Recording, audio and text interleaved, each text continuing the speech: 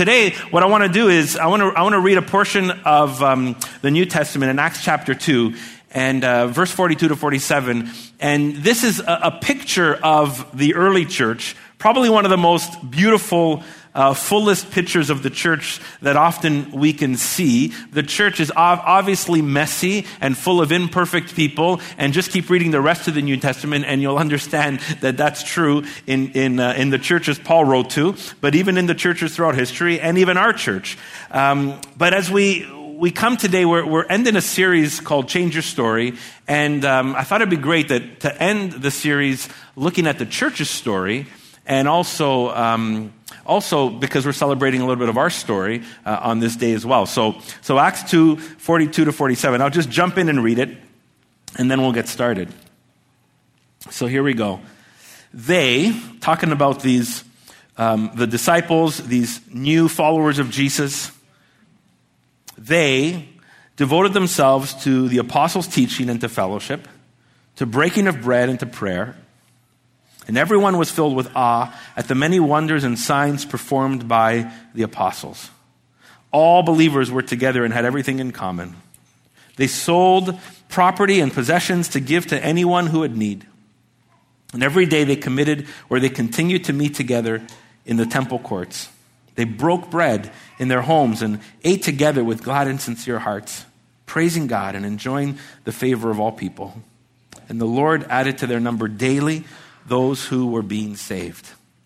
Father, as we look into this text today, as we look into the story of your church, as we reflect on our own story personally and as a church, we just invite you to work in us, to speak to us, to challenge us and stretch us, convict us forward, God. In your name we pray. Amen. Amen. I love this version of the church, and we see the church sacrificing, the church loving, the church caring, the church giving, the church learning, the church praying, the church praising and worshiping, the church welcoming and including others that are coming to know who Jesus is. And we have, in the last several weeks, been in a series called Change Your Story. And kind of part of the premise of that is we all live stories that we believe in.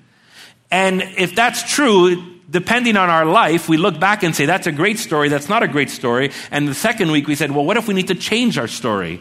So we talked about how change takes place in our lives as we change the root story of what we believe in and allow that root story to be renewed in our hearts and minds. And last week we talked about what it means to live out this new story. If we discover a new story, if we see a part of our lives that needs change, and we dig back and say, what story do I need to be living out of? And then we start doing that. How do we do that? And we looked at that last week, and one of the things we said was to arrange our life around our new story to be able to live that. If you weren't with us, I'd encourage you to look back and listen to the podcasts on our website or on iTunes. But here's the deal. What's true for me personally and you personally is true for a group of people. What's true for you personally in living out a new story or living out a story is true for a community. And it's true for a church. If you walk into a town and meet certain people, over time you will start to discover they're living out of a story of that town. They're living out of the story of that region or that province or a group of people, because there's this just truth about what this means is that humans come and congregate together, and over time they start living out of their story together.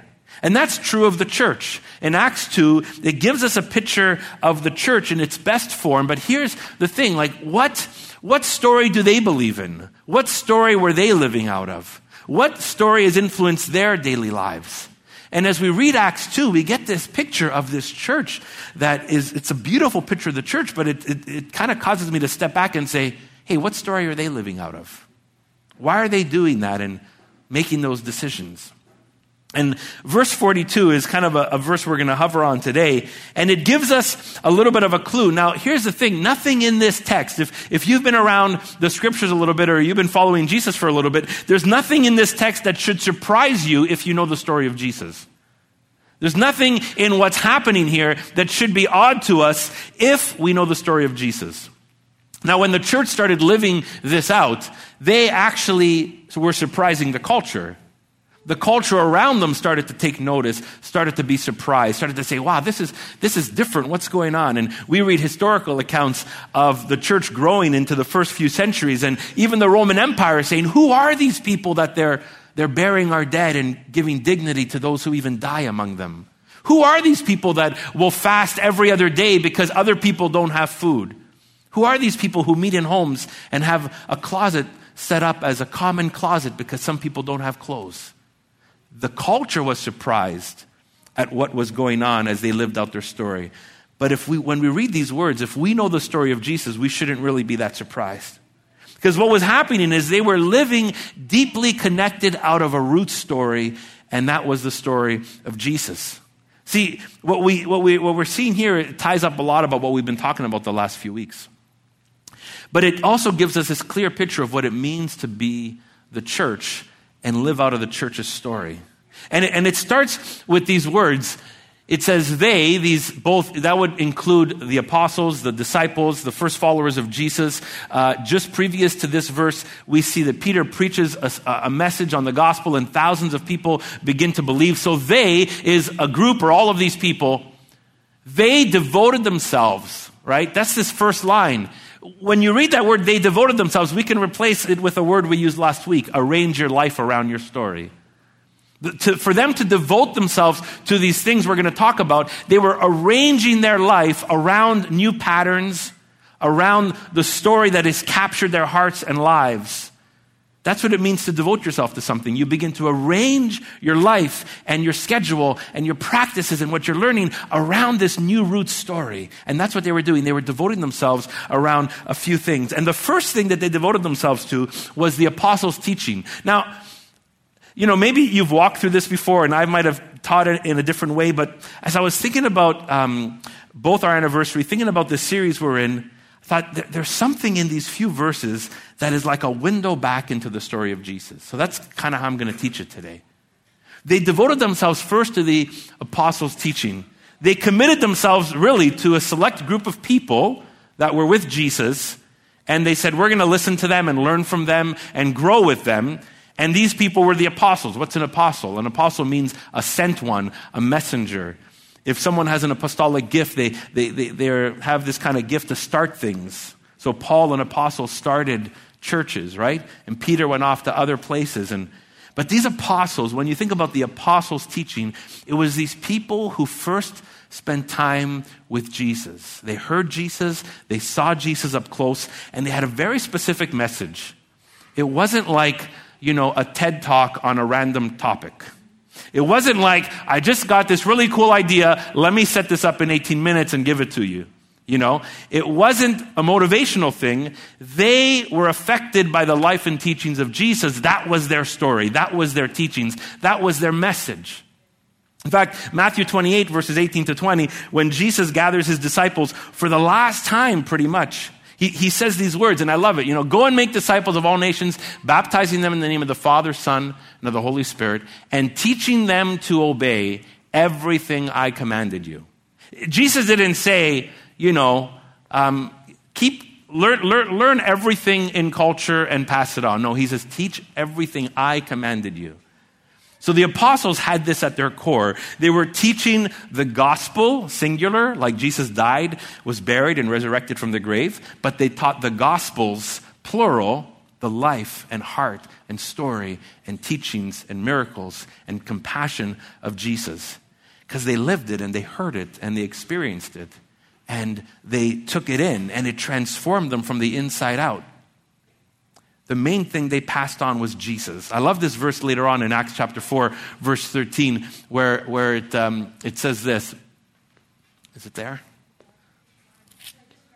Oh, okay, no problem. So, hey, let's go analog and verse 13. So listen to this, verse 13, chapter 4. When these are people around now, the disciples, the church community, these people growing, when they saw the courage of Peter and John and realized that they were unschooled, ordinary men, they were astonished. And, check this out, they took note that these men had been with Jesus. They took note that these men had been with Jesus. They realized, what's happening here has nothing to do with just them. They've been immersed in the life and stories and teachings and activity of Jesus because they were with him. So as the church grows, where do they get their root story from? The apostles, but the apostles' teaching is Jesus. That's their root story. Jesus is their root story. But we see another clue from their root story, and it's fellowship. And the apostles are tied to this a little bit. They devoted themselves to fellowship. What a weird word, eh? Like churches have fellowship halls, like you can only eat potlucks in fellowship halls or something. And I don't think anybody outside the church, do you have a fellowship room at work? I don't think so. But the word fellowship is a beautiful word that describes a common life together. And the original word is koinonia. People love to throw that word around as like the heart and soul of community of the early church. The cool thing is there's a prefix in that word koinonia. It's the word koinos. And it's normally used before another word. So the word often means together. So if you would say, like, put the prefix before like the word living, you would say, it means they're living together, right? And so if my wife and I have a shared bank account, we would say that we have a common fund. Our money is shared together. So that koinos before fund would mean a common fund. If you share the same mother, then koinos is the prefix. I have the same together common mom, right? And so that's kind of what the word means. And it means to hold something together in common. They arranged their life around this common core of who they were. And in fact, Luke uses the word together several times in just these verses to describe this kind of community. And it was expressed in their generosity and their sacrifice. Remember years ago, someone in our church really wanted to take a course in university. They were struggling financially. And someone else in our church came to me with like an envelope with $300 or $400 cash and said, please give it to this person to help them go to school. That person never knew who gave it to them. I was privileged to know because they handed me the envelope. But like that's the common shared life of the church. And that's happened in other times as well. Like even over the last few years, sometimes someone said, hey, I know this person is going through a struggle. Here's some gift cards, a couple of $100 of gift cards. Please, they really need this. They're desperate. And then it gets passed on. That's the commonality. They shared this common life. But who taught this? Jesus taught them this. It didn't just come out of anywhere. I love one phrase in Mark chapter 3, verse 14, when Jesus calls his disciples and he gives us a glimpse of why he calls them. And in Mark 13, it says, he called them, he appointed them that they might be with him. I love that description of Jesus' call to this discipleship community. He appointed them, not just, if you keep reading, it'll be to send them out and to preach, but not just that, to be with him, to share life together. So these apostles, and now this church starting, is modeling themselves after Jesus. The meals, the sacrifice, the ministry, the mission, the adventures. And this idea of a common life came from Jesus. It was taught from Jesus and it was caught from Jesus. It wasn't just taught from Jesus. He talked about it, but it was caught from Jesus. They saw Jesus do this with them. Here's this other clue, this other practice from Jesus, and it's this idea of breaking bread. They devoted themselves to the breaking of bread. Now, of course, if you've been following Christ for a while or even part of our church community, later, we're going to break bread, where we break bread symbolizing the body of Christ being broken for us and our connection to the bread of life. When they broke bread, it could have meant two things in this context. It could have meant kind of the common meal, what they called an agape love feast that the church had. They would get together and they would eat and enjoy each other's company and celebrate their life in Christ and their life together. But it also meant the Eucharist. It also meant the communion meal, the bread and wine that we see in Jesus' life. Because Jesus had this, many of you know this, but let me just Jesus had this Last Supper, right, with his disciples before he went to the cross. And he meets with them. And this story of this Last Supper where he's having this Passover meal with them and then he takes bread and he breaks it. And as we're going to do this later, he breaks it and says, this is my body broken for you. Do this in remembrance of me. He pours wine and he says, this is like my blood that will be poured out, my death to bring victory over sin and death. Do this in remembrance of me. And so these two symbols of bread and wine and this idea of breaking bread was part of the story of Jesus told over and over again. I think that we only get a glimpse of it in the Gospels. Like Jesus broke bread and poured wine and they had this meal. I have a feeling they talked about this over and over again. I have a feeling that those that were there reveled in the whole evening and what the evening was about. And, I wish you would have heard what Jesus said after that. And I wish you would have understood how he brought this about and just brought it to life for us. It was a story they reveled in. But every time they broke bread, it was a reminder of Jesus. In fact, we know it becomes a common practice. Acts chapter 20, verse 7 says this, it says, on the first day, this is later now, like many chapters later, as Luke's telling the story of the church and growing, now the Apostle Paul's in the picture. He's gone off and started churches. He's kind of like going from town to town and seeing people come to faith and developing these small communities. And we see this practice already happening within a few years. On the first day of the week, we came together to what? To break bread. This became a common practice among the church because their story was steeped in Jesus' story. They didn't make that up. It wasn't just the bread is awesome in Macedonia. Let's get some bread. No, we get together the first day of the week. We're going to break bread because our Lord broke bread with the first disciples and he asked us to do this in remembrance of him. He's our life. He's our source. And then here's this last piece. It's prayer. And I love this devotion to prayer. Some might say, well, obviously they prayed. They were Jews. And it's true. In Acts 2, they were Jewish background. They were all there for the festival of Pentecost.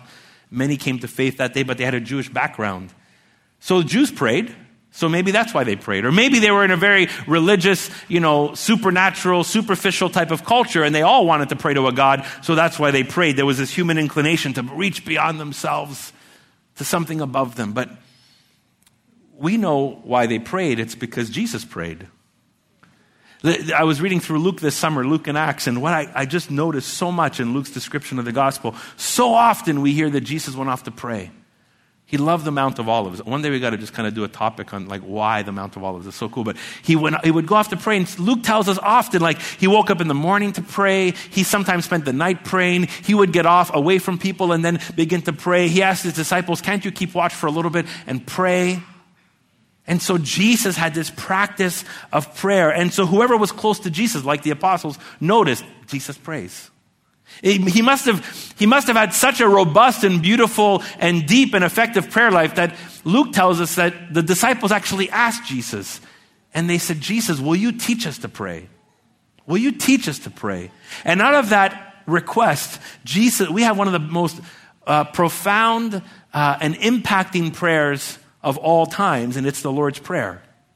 And in this prayer, Jesus gives them the pattern of prayer, the posture of prayer, the priority of prayer. It expresses God's kingdom and his fatherly nature. It expresses God's provision and God's grace, his protection, his wisdom, his love. It gives them access to who God is.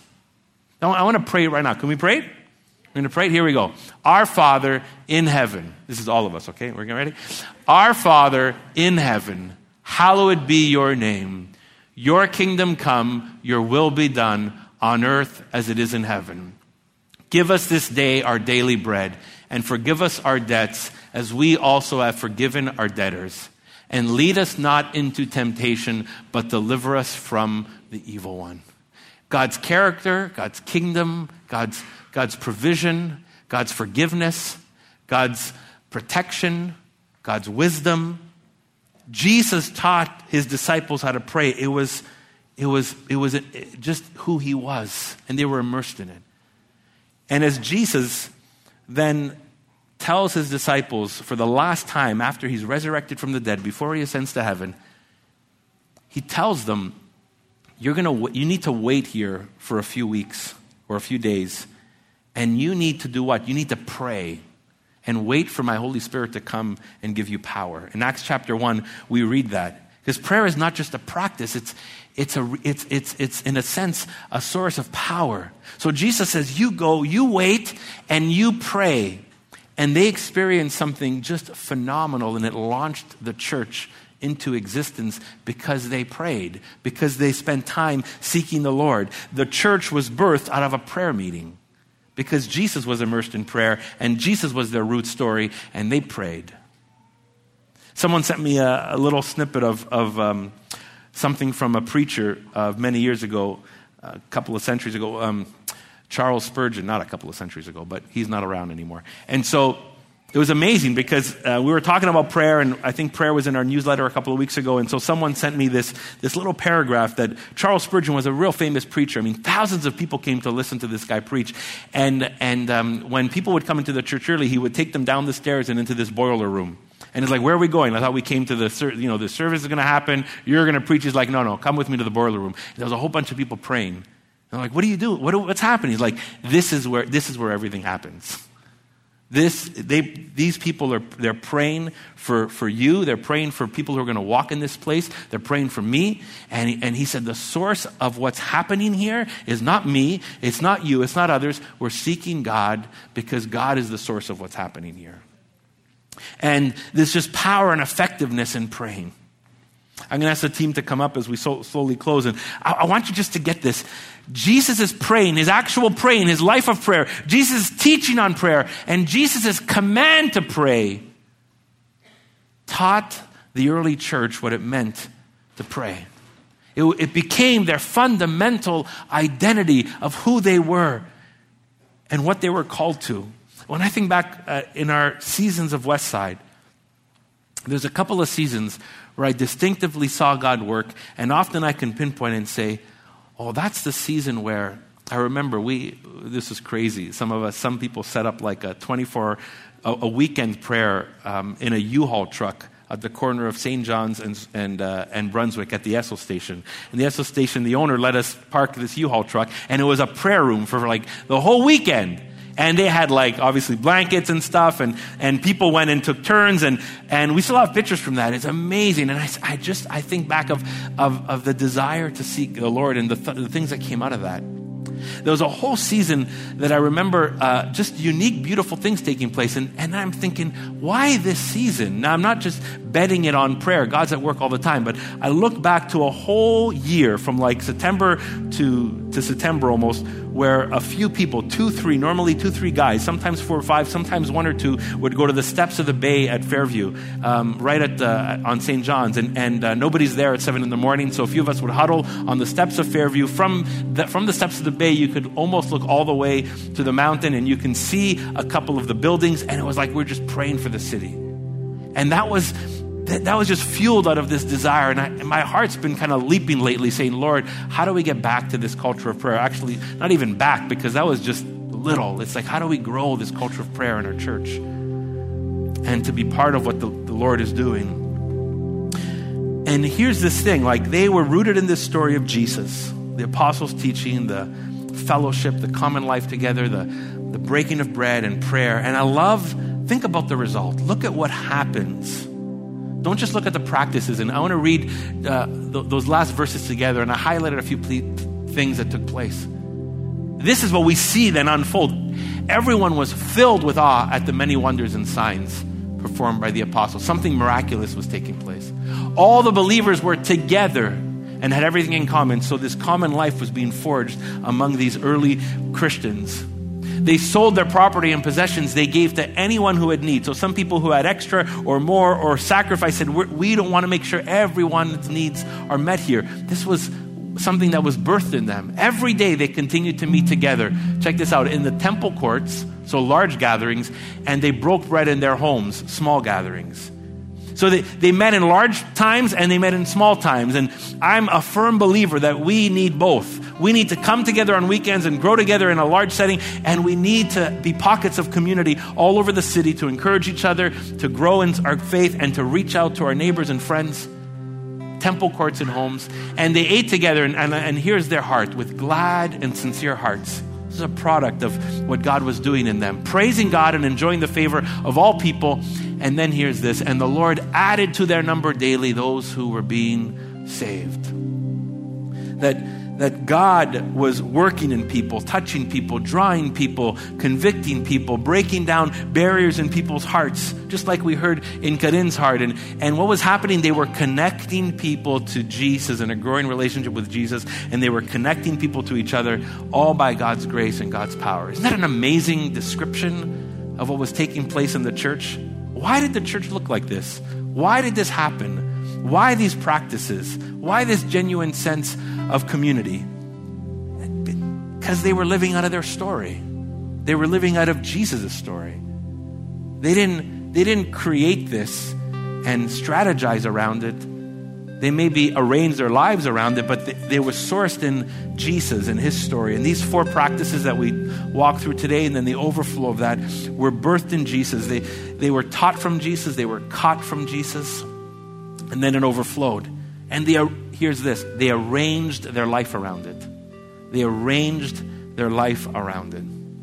So as we close today, I want to encourage us. This is meant to be our story. Now, we're not meant to replicate it, but it's meant to be our story. We're not meant to copy it. What I mean is we're called to be rooted in it and to be living in it and to be living out of it. It's not because Acts 2 describes what happened in the first century with the church, but Jesus prescribed it. Jesus created it. It comes out of their deep relationship with Jesus and their trusting Jesus as Lord and Savior. And the work of the Holy Spirit in them. We're not around today just to copy Acts 2. We're around to live out of the same story and see what God does among us. Maybe in similar ways, maybe in different ways, but in some of those core ideas. So we don't have to replicate it, but we are empowered to incarnate it. We're empowered to incarnate it in our neighborhoods, in our networks, in our family, in our life, in our neighborhoods, in our cities. And I love this. As I was thinking about just pictures of Acts 2 that came to mind, some of them was, like I said, someone anonymously helping someone with the tuition. I have this vivid image of my mind, a young girl in our church several years ago who just had made some painful decisions and was going through a difficult time, was getting distant from the Lord. She invited us, about 8 or 10 of us, to huddle around her in our living room and to listen to her confess the painful decisions she made. And people hovered around her and listened with love and grace and prayed for her. And this girl today is following Jesus out of those painful decisions. That's the church coming together. I was thinking about one of our groups who huddled around a family that had just a multiplicity of issues of debt and business conflict and family conflict, and different people with different gifts, financial gifts, legal gifts, wisdom gifts, just coming around them and being the church to one another. And some who risked inviting a friend to Jesus, seeing that friend come to Jesus. Some of those people that have been invited in years ago are now following Jesus today and inviting others into Jesus.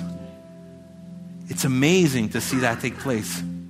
So as we pray today, we're 14 years old, but we're just teenagers. We're just teenagers. We made mistakes, just like kids and adolescents do. This next season, even this next year, is filled with opportunity and challenge. Are you ready for both of those? Are you ready for opportunity and challenge? We're going to have both. It's not just going to be opportunity. There's going to be challenge. We don't need to replicate our past. We need to be immersed in Jesus and see what he brings out of us and walks us into. And that's going to happen just like the early church did. Not in replicating it, but they immersed themselves in his story. We want to immerse ourselves in his story. Amen? Amen. Let's stand and pray. And as we pray, you're going to notice our grade school kids who are going to come in and join us for communion. If you're a parent of one of these kids, I'm going to invite you to keep an eye out for them, because they probably want to come sit with you, or look for them and maybe come sit with them. But I want to pray right now, and then I'll give some instructions on how we want to do communion with the kids observing, okay? But let's just take a moment and bring this all to the Lord. Father, we love you. Thank you for this amazing description of your church being immersed in the story of Jesus and the overflow and the impact and the result of what came as a follow-through of that, Lord. God, we're not naive to think that the church has been perfect over the centuries. We know within years they hit struggle and conflict. But we also know how you have led your church, guided your church, and when your church has trusted you, and when your church has put Jesus first and modeled themselves after Jesus and learned from Jesus, that has often been the best seasons of your church's life. And God, we long for that. We long for this season to be a season that is an overflow of our immersion in the life and story and power and death and resurrection of Jesus. God, that's our heartbeat. Lord, we know there's going to be opportunities that come our way. We look forward potentially as we're praying for this new leased location we've been working towards. That's not just a silver bullet for ministry. We know that's going to bring challenges. We think of the opportunities with family and youth ministries and groups and the opportunities in our workplaces. But Lord, we so long to do anything, whatever we do this season, Lord, may it come out of an immersion in the story and life of Jesus. May we be devoted to that story, and may we arrange our life around that story. That's what we long to live out of, God. So we pray this in Christ's name. And as we worship and take communion today, renew that story in us even more. Amen.